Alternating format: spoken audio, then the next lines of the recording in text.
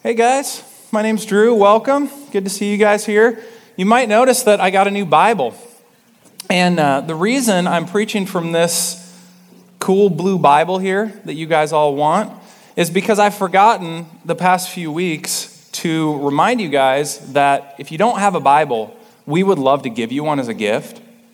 And that's because at Salt City Church, we believe that the Bible is one of the greatest treasures that a person can possibly have in this life, because it's through the Bible that God speaks to us, which is specifically why we just teach through the Bible verse by verse. And so if you haven't been here with us yet, we are teaching through the Gospel of Mark.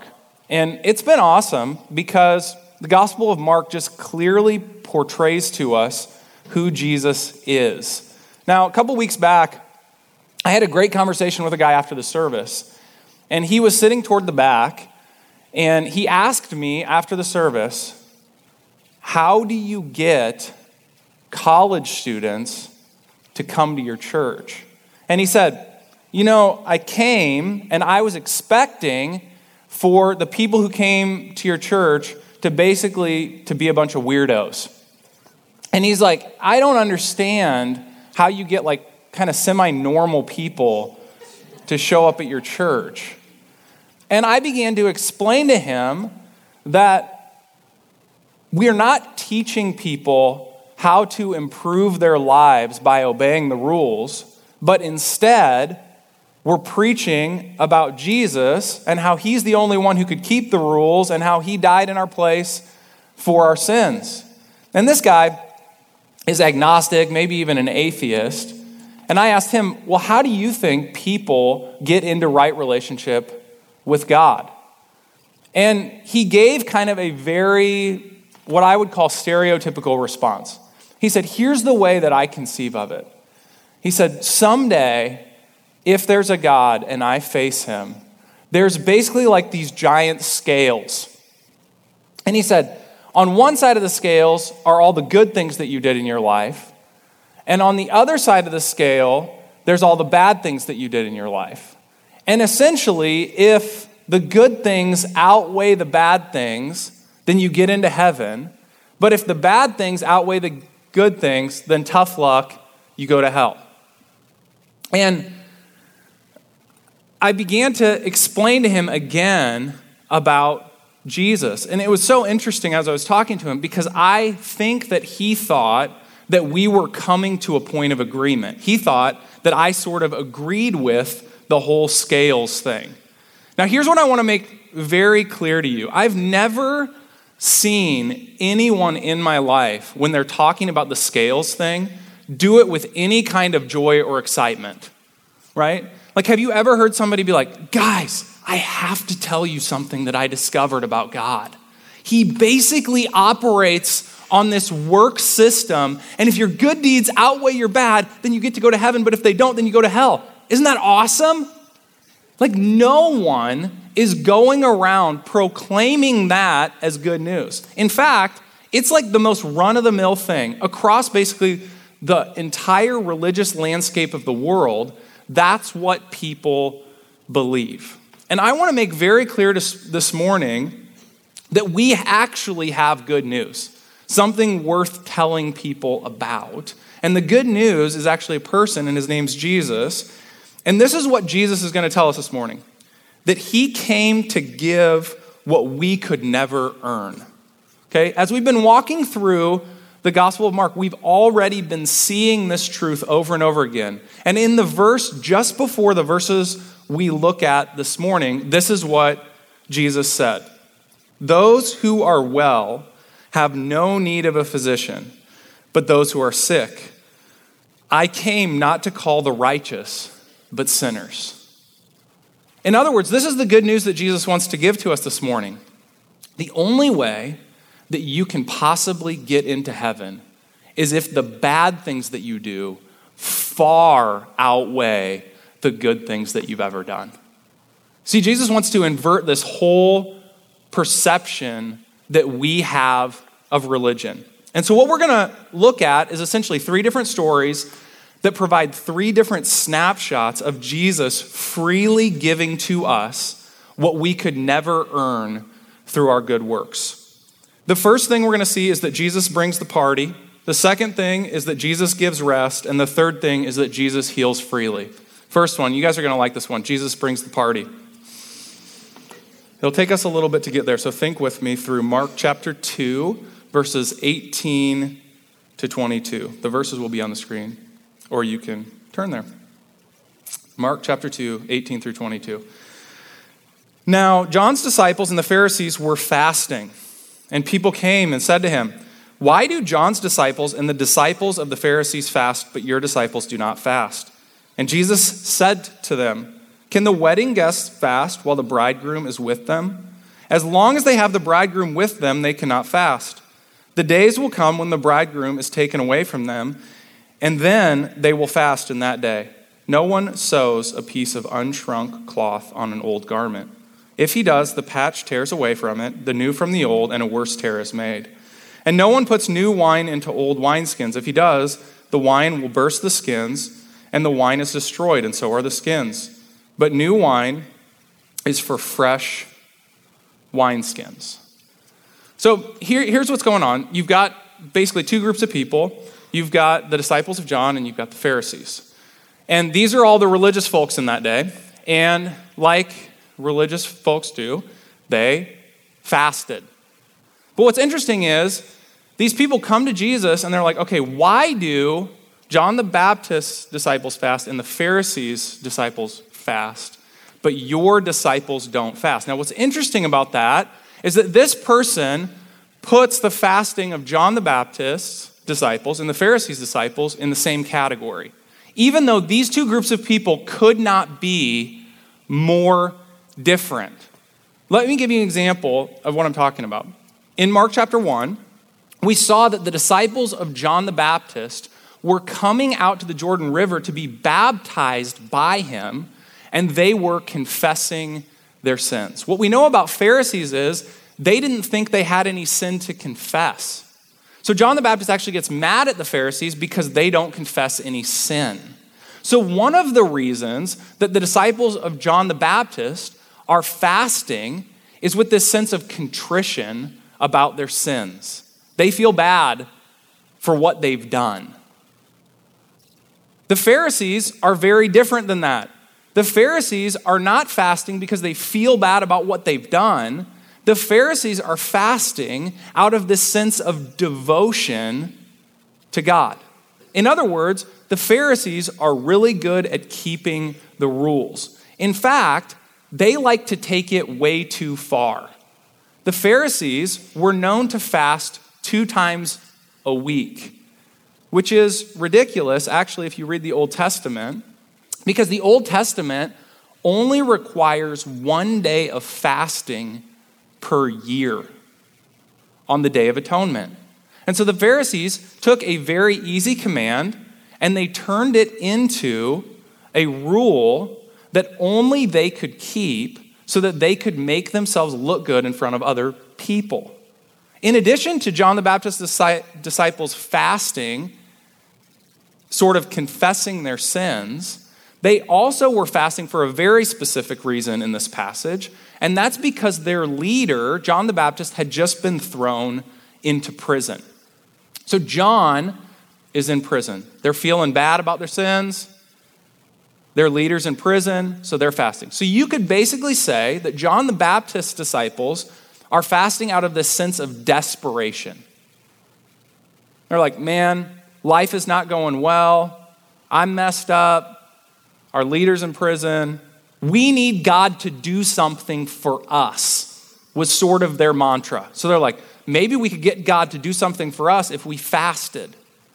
The Pharisees, on the other hand, are using a fast not to get God to do something for them, but they're actually doing it for God. They think God needs them to do something for him.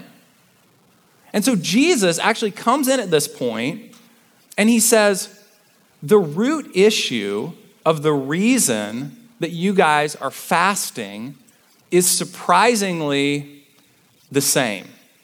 And as Jesus often does, it seems like he's not really answering their question. And he goes off on this whole thing about a wedding party. And he's like, okay, think about a wedding. Is anyone who's at a wedding fasting after the groom shows up? Now just imagine that. If you were at a wedding and there's a whole bunch of people there and the wedding party shows up, and I know it's culturally probably a little bit different then, but there's similarities, right? It's a party. The wedding party shows up, you've got the music bumping, everybody's dancing on the aisle, you're sitting next to somebody and you're like, hey, you want to go up to the buffet line with me? He's like, no, I'm fasting. Like, the dude just picked the wrong day to fast. That's a horrible idea. And Jesus is saying, here's the reason my disciples aren't fasting. My disciples aren't fasting because I am like a groom at a wedding. And what Jesus is doing that the Pharisees and the disciples of John the Baptist, because they were well-versed in the Old Testament, would have picked up, is he's picking up on this theme from the Old Testament where God says things like, your husband is your maker. You see, God, throughout the Old Testament, calls himself the husband of the people of Israel. So what Jesus is saying is, the reason my disciples aren't fasting is because they have God with them. Maybe if you were to put what Jesus is saying into one verse, if he were to state it positively, he would say, where I am, there the party is also.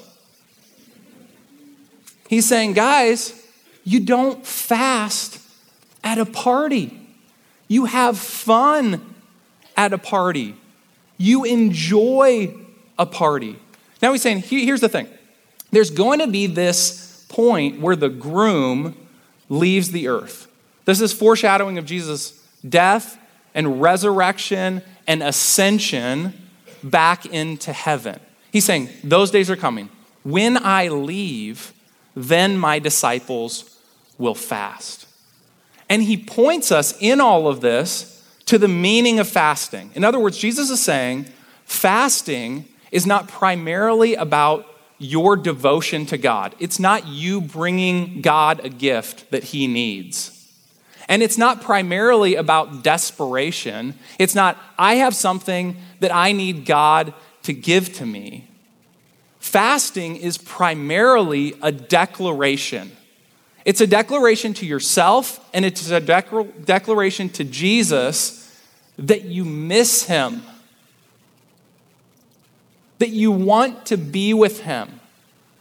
That if you could be with one person in the world above all others, it would be Jesus Christ, because you believe that he and he alone could satisfy every single desire of your soul.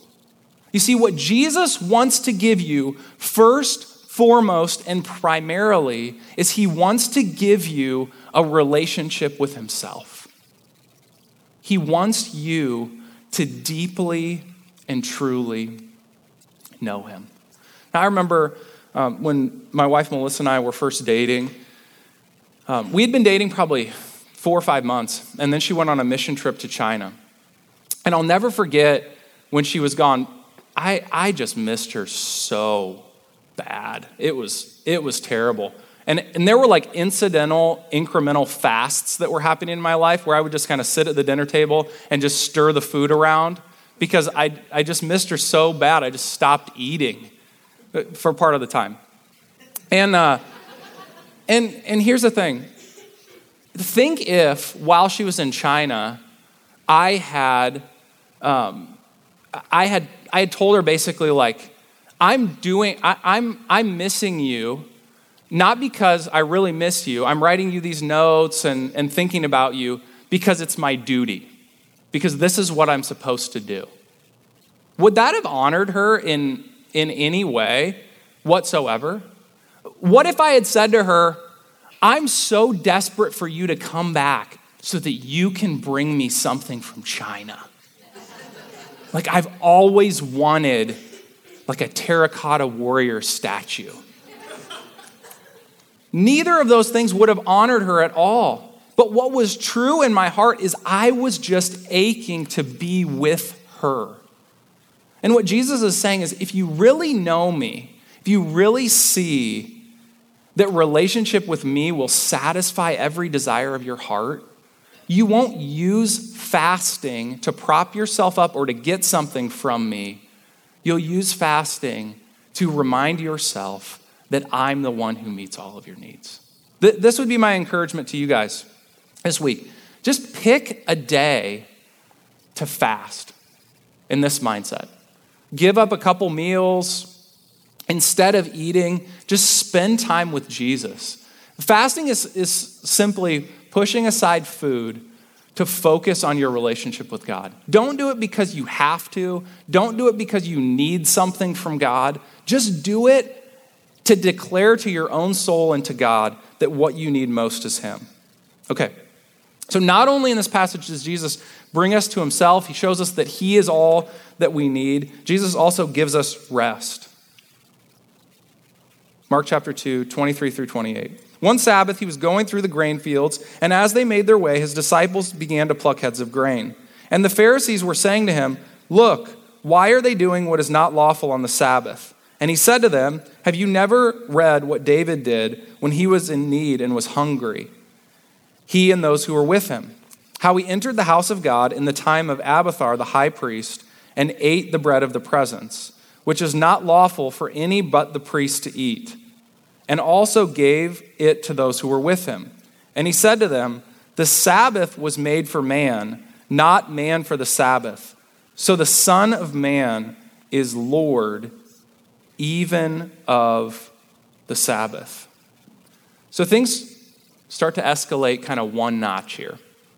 So the disciples and Jesus, they're just having fun. They're just walking through a field that happens to be on the Sabbath. And they're just plucking heads of grain. And then they're probably taking the grain, they're rubbing it between their hands, and they're eating a little bit of it. And the Pharisees, they're just straight childish here, right? I think they're sort of following Jesus and his disciples around like spies. And I imagine they're like crouched down in the grain. And then all of a sudden at this point, they pop up. They look, and they're like, "Look, you guys are doing what's not lawful to do on the Sabbath." And, instead of Jesus being like, "Busted, we broke the law, I'm sorry." Instead, Jesus, always prepared with a response, looks at them and he totally condescendingly speaks to them, which I find just delightful and hilarious. He's like, "Have you ever read what David did?" Now, this would have been totally offensive to these guys because these guys were like theology professors. And so for him to say, not only have you never read in the Bible, like not only had they read this passage, they had likely written like position papers on it. They were well-versed. Some of them probably had this passage of scripture memorized. And so for Jesus to even question that they had read it, they are totally just back on their heels and totally offended at this point. And then he goes through this story that if you go back and read through it, it is actually a little bit confusing. So David is with this band of soldiers, and he goes to the tabernacle, and his soldiers and him are hungry. It happens to be the Sabbath. And he goes in and he asks the priest, "Do you guys have any food that we could eat?" And the priest is like, "Well, we do have some bread, but here's the thing. This bread is actually the bread of the presence." And if you know about the bread of the presence in the Old Testament, you know that only the priests were ever supposed to eat the bread of the presence. So they would have 12 loaves. They'd be sitting on this table in front of the Lord. And then those 12 loaves would be removed, and the priests were supposed to eat them. And so the priest is like, "Okay, we got these 12 loaves. And David, in the particular story, doesn't say, "Oh no, it's not lawful for us to eat the bread. We could never do that and break God's commands." His soldiers and him sit down and they chow. They eat the loaves of bread.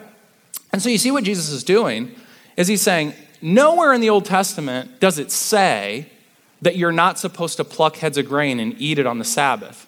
And the Pharisees knew that that was just a tradition that they had made up.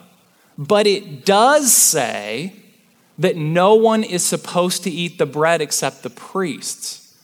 So what he's saying is, if you condemn David, which they would never be willing to do, then you'd be totally lost on what to do with me. And so Jesus is catching them in their own craftiness. He's saying to them, look, guys, we're just plucking heads of grain. How could you possibly condemn us for this? And the Pharisees are just totally stuck at this point. They don't know what to say because they're such strict law keepers that they have totally missed the heart of God. And Jesus says to them, do you know why it was okay for David to eat the bread of the presence, even though technically it was against the strict ritual letter of the law? He says, here's why it's okay. The Sabbath was made for man, not man for the Sabbath. In other words, the Sabbath is not a duty for you to keep, it's a gift for you to receive.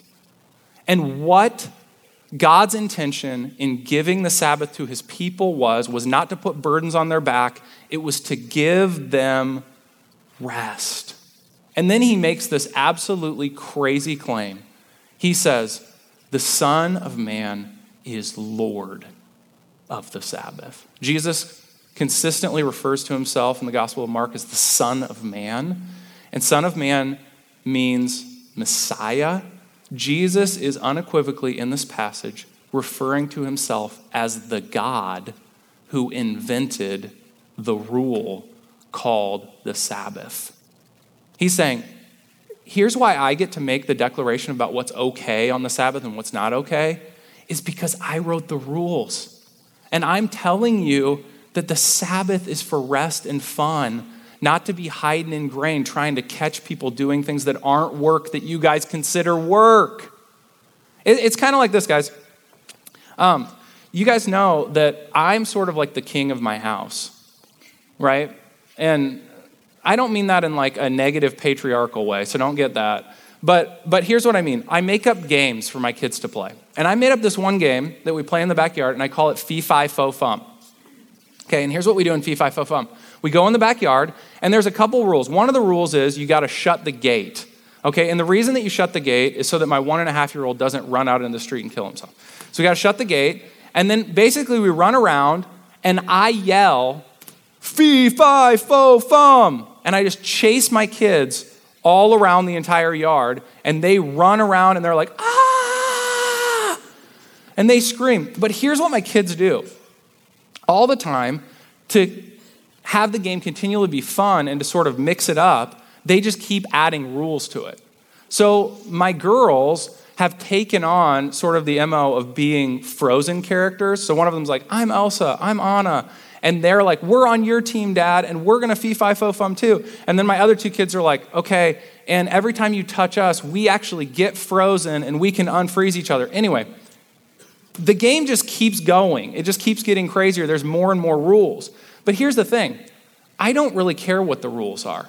Because as the inventor of the game, the entire purpose of the game is that my kids would have fun playing it. That they would just enjoy themselves.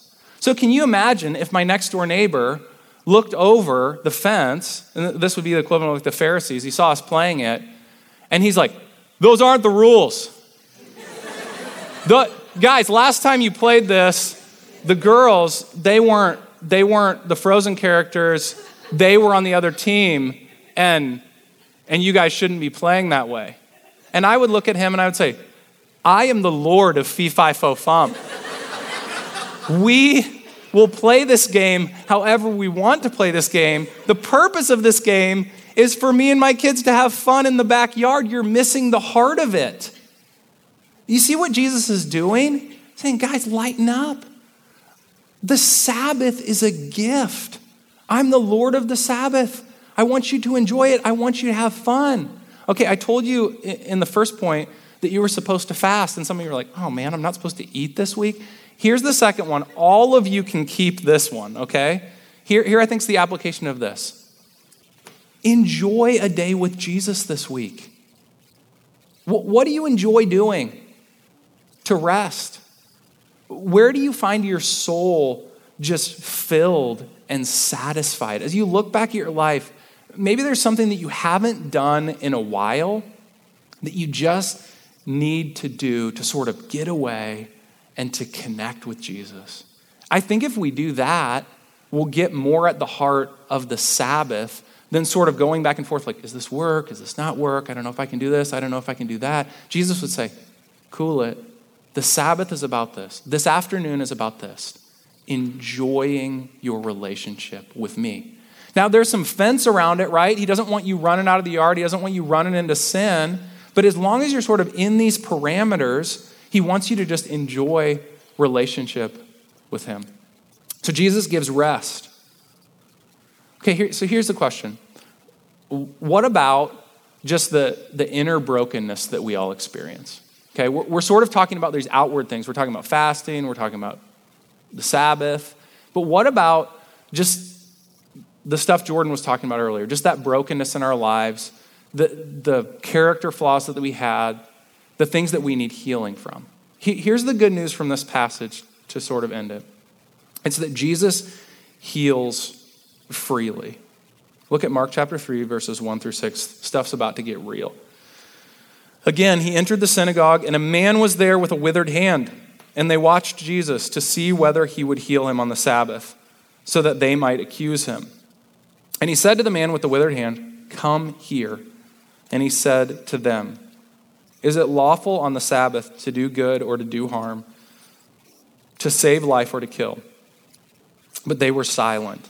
And he looked around at them with anger, grieved at their hardness of heart, and said to the man, stretch out your hand. He stretched it out, and his hand was restored. The Pharisees went out and immediately held counsel with the Herodians against him, how to destroy him. So you thought the scene in the field of grain got crazy. This just takes it up another notch. So Jesus is in the synagogue, and he's there, and the Pharisees catch wind that he might be there to heal somebody. And they're standing there, and their express purpose in being there is that they may see Jesus break the Sabbath and that they'd be there to accuse him. Because they considered even healing somebody a breaking of the Sabbath. How ridiculous is that? So Jesus pulls over a real person. This doesn't become theoretical anymore. It becomes absolutely real. He pulls this guy over who has a deformity in his hand. Likely this guy wasn't even able to use his hand. He was considered in their society damaged goods. But you go even deeper than that, and I think the reason that Jesus pulled him aside and used somebody who is physically crippled to illustrate this is because he's undermining the entire worldview of the Pharisees in this moment. And so Jesus asked him the question, like, would it be good for me to heal him on the Sabbath, or do you want me to destroy him? Is it good to love people, or is it good to kill people? And the Pharisees are so caught up in their own ways, they just sit there. They're silent. They don't say a word. And it says Jesus is grieved, and Jesus is deeply angry in that moment. You see, in the mindset of a Pharisee, the reason that man's hand was crippled and withered is because of some sin that he had committed. They attached physical deformity to spiritual impurity. And so they thought, the reason that I have sort of this position of authority that I have in society, the reason I don't have any physical deformities, is because I've done the right thing my whole life. And so the reason that they're unwilling to answer Jesus is because if Jesus heals this man in their presence, he flips their entire worldview upside down. He changes everything because he shows that the way to get wholeness in your life is not through your performance, it's through the grace of God. So Jesus pulls the guy over. He heals his hand. And the Pharisees' only reaction is to leave, and we see a pattern that starts in the Gospel of Mark. They seek to destroy Jesus. You see, they were so committed to sort of that scales way of living. They were so committed to their own righteousness that they would rather see Jesus destroyed, crucified, than just simply admit that they don't have their stuff together. See, it's sort of like this. Imagine that you were a world-renowned cancer researcher. Okay? You'd gone to all the best schools. Harvard, MIT, you were set apart. You were like the best in your field. You had devoted yourself to this. And in fact, you got a lot of kudos for it. Like you went to a lot of big medical conferences and spoke at them about the research that you were doing. And then all of a sudden, you start to catch wind that there might actually be someone who has cured cancer. And you know that you shouldn't feel this way, but immediately you feel threatened by it because you understand that if it's true that this person cured cancer, then you're actually going to be out of work and that your expertise is going to be completely obsolete. And so it turns out to be true. You find out this person actually just invented this little pill, and if anybody takes it, they're completely cured of cancer.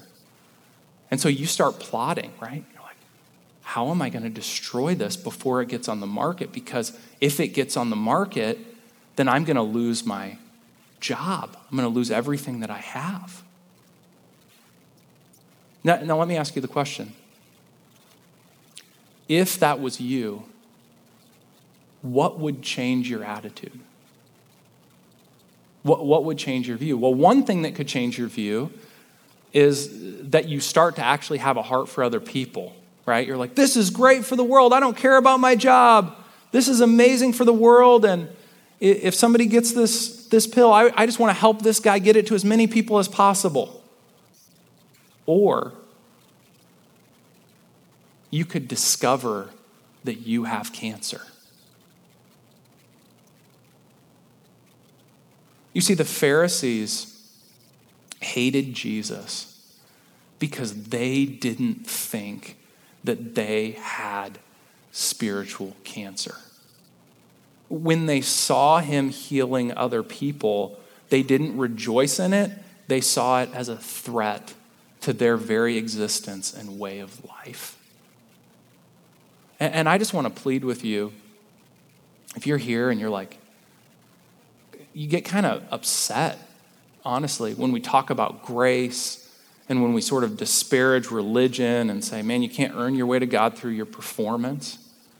Can I just plead with you and say, you have spiritual cancer. This is not a time to argue with me or to argue with Jesus. And the only possible way that you can be healed is through the finished work of Christ. You see, the Bible says that it's by his wounds that we are healed. Jesus, throughout the Gospel of Mark, is pointing us forward to this greater healing that he wants to do in our lives. You see, Jesus healed people physically, but he came to the earth to do something far more profound than that. He came to the earth to die on the cross for your sin, to take your place. If you will acknowledge, yeah, I'm broken. Yes, I have spiritual cancer. Yes, I can't heal myself. And instead of trying to climb the ladder of your performance to get to God, you will bow the knee before Jesus Christ and say, I could never earn my way to God. Jesus, thank you that you made a way where there is no way. Jesus will trade you his perfection for your sin. Will you take him up on his offer? Will you receive the healing that he wants to give you? I pray you will. Let's pray together. Jesus, I thank you that you provide a way where there was no way, that you free us from trying to perform our way into heaven or into relationship with you, that you get us off the treadmill, and then instead you offer us this beautiful, amazing, free grace. I just pray for that person here who's just wrestling through how to receive that. Maybe they're feeling like, they just could never deserve or earn what you are giving. And I just ask that you would break through and show them that that's the point, that grace is a free gift and that it's amazing and that it's blood-bought and that you paid the price. We could never earn it or deserve it. Pray this all in Jesus' name. Amen.